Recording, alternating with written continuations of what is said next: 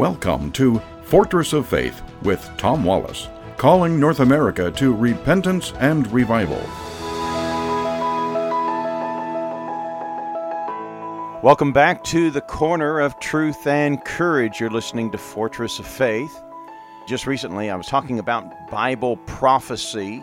Yesterday, we kind of got into this thing about the 10 nations that might be joining in a peace agreement with Israel.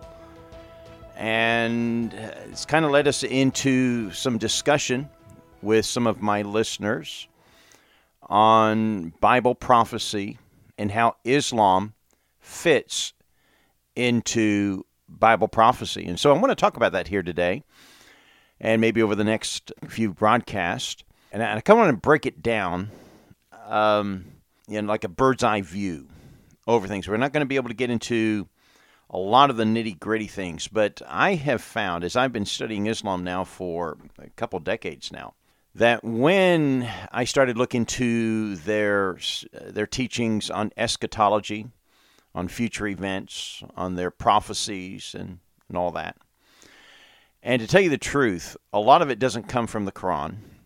Muhammad never dealt with it much. Very little comes from the Hadiths. A lot of it comes from Islamic tradition. Mainly the Shiites. The Shiites are very big on prophecy. The Sunnis, not so much. But yet both would kind of agree with this analysis that I'm going to give you. Muslims are waiting for three people to show up in future events. They believe that the Quran and the Bible, in agreement, would be in agreement with this. That they're waiting for one person called the Mahdi. The Mahdi is like their Messiah. He is the promised one who'll come, who'll bring redemption. He's going to be a political leader. He will bring about God's kingdom here on earth, the Mahdi. Then they're waiting for another character called Isa. Now, if you're familiar with Islam, you know who Isa is. Isa is the Arabic name for Jesus. And it may surprise you to know that Muslims believe and are waiting for Jesus to return, that Jesus is coming, but not quite the same way that you and I as Christians see him. Muslims don't see him in the second coming as the political leader, but as the religious leader. He'll be the assistant to the Mahdi. He serves the Mahdi.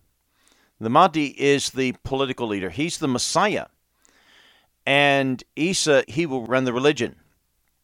And he'll call all Christians to the true religion of Islam. That we've been misled in following a lie that the real Isa, the real Jesus of the Bible, is a Muslim, and that the real God of heaven is Allah, not Jehovah.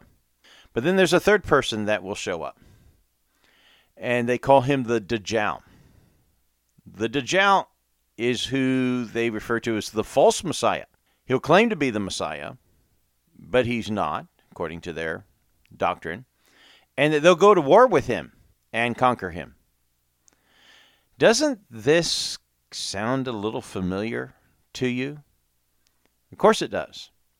It seems like we're already talking about the book of Revelation, and the first beast being the Antichrist, the political leader, having his sidekick, the second beast, who runs the religion, the worship, and that the true Messiah will return, Jesus will return after the 7-year tribulation, and will make war and defeat the Antichrist, the false Messiah.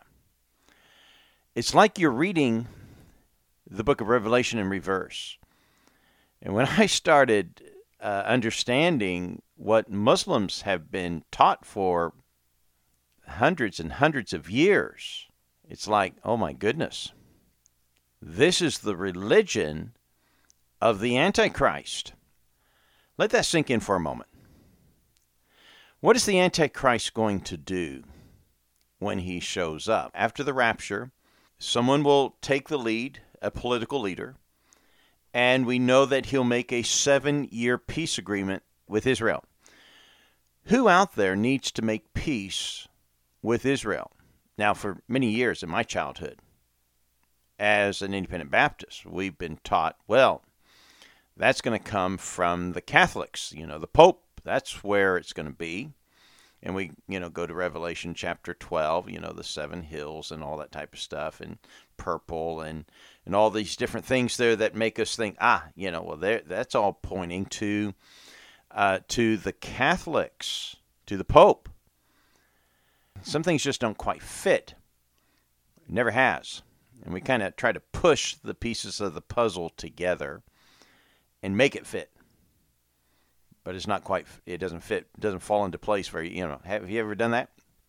You got this piece and you just, surely it's got to fit here. Surely this has got to be the piece. And you keep pushing at it and you mash at it and you kind of get it in there. And there it is. And then finally you discover you didn't have it in the right place. You find the perfect piece for it. Well, that's kind of what's happened to me in my interpretations and understanding of Bible prophecy. When I started studying Islam, it's like, oh my goodness, this fits. And so when you put the eyes of Islam on your eyes and then look at Bible prophecy, wow, some things come into focus in such a way. And so I've been teaching for a number of years now that Islam, that I call Islam, the Antichrist religion. Now, some of the things that I say are purely subjective, purely speculative on my, simply because, this is what I think, this is what I see, and this is what I understand. And so I, give a hypothesis that this is how Islam will fit into this area. And, I kind of lost my train. I went down a rabbit trail. Let me come back to it. Why would the Catholics need to make peace with Israel? The Catholics aren't at war with Israel. That's never made sense to me. Why are they the ones to make a peace agreement with Israel? Do they have control over the Islamic nations? No, they don't. They're hated by the Islamic nations. Now, yeah, we're seeing some things with this Pope. My goodness, this Pope is irregular, to say the least. Some of the things that he is permitting in the Catholic world is shocking. And the overtures that he's made towards Islam has been shocking. Never seen that before. I do believe that there will be possibly a merging of these two faiths with this thing called Chrislam, which I'll probably need to break into here before too long again, because a lot of these topics we talk about from time to time, but we have new listeners coming into the program here, and you've not heard this stuff. It's been stuff that I have researched thoroughly to break this down. So the Catholics don't need to make peace, but who's at war with Israel? Who wants their destruction? Every Islamic nation. And by the way, every nation that surrounds Israel in the Middle East are Islamic, and they want nothing but their destruction. There's an old saying amongst Muslims, from the river to the sea. What do they mean by that? From the river, the Jordan River, to the sea, to the Mediterranean Sea, they want to push every Jew out, destroy them, have it annihilated. And so they want the destruction of Israel. And so it only makes sense, common sense, that the overture of peace would come from Muslims, from Islamic nations. As I said, some of these things I'm going to tell you are speculative, but some of the things we're going to get into, and we'll probably do it tomorrow. I'm going to get into tomorrow where in the Bible I say with dogmatic positions. In other words, I believe Bible tells me that Islam is an antichrist religion. There's only one religion in the world that fits a teaching about Antichrist. And it comes clearly out of the Bible. And the only religion that fits is Islam, none other. And so Biblically, I can say without apology, with Bible authority, that Islam is the Antichrist religion. And we'll break that down in tomorrow's broadcast.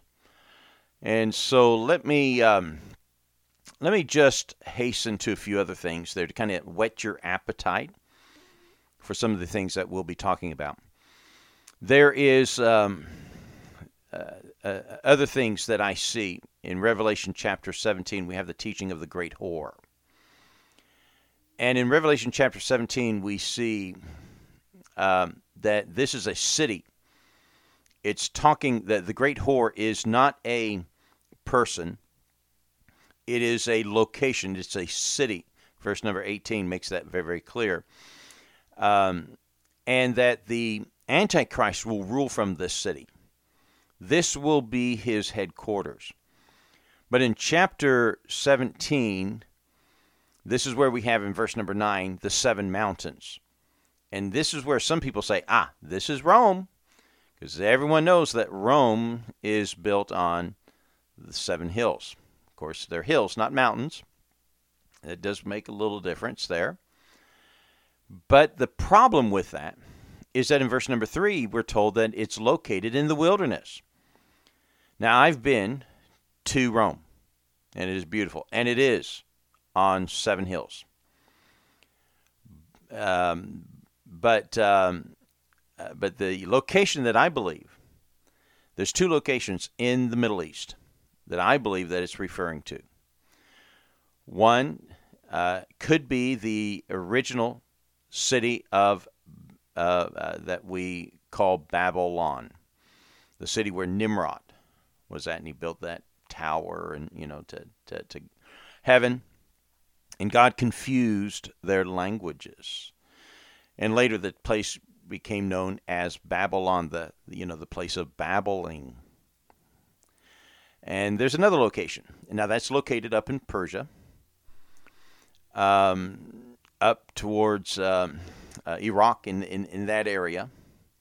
But the other location, I believe, is in Saudi Arabia, perhaps Mecca itself, because that too fits the descriptions, and it also fits Babylon. And we'll break that down in a few days when we get into that. And so we'll get also into this discussion. We'll talk about in Revelation chapter 13, the beast and the second beast, and how all these things fit Islamic teaching and points us to Islam. And so what are we seeing going on in the world? Well, we're seeing the world being highly populated by Muslims. 100 years ago, at the end of World War I, there were about 300 million Muslims in the world. Today, 1.8 billion Muslims. Practically 1 in 4 people today are now Muslim. Let that sink in. 1 in 4 people in the world today are now Muslim.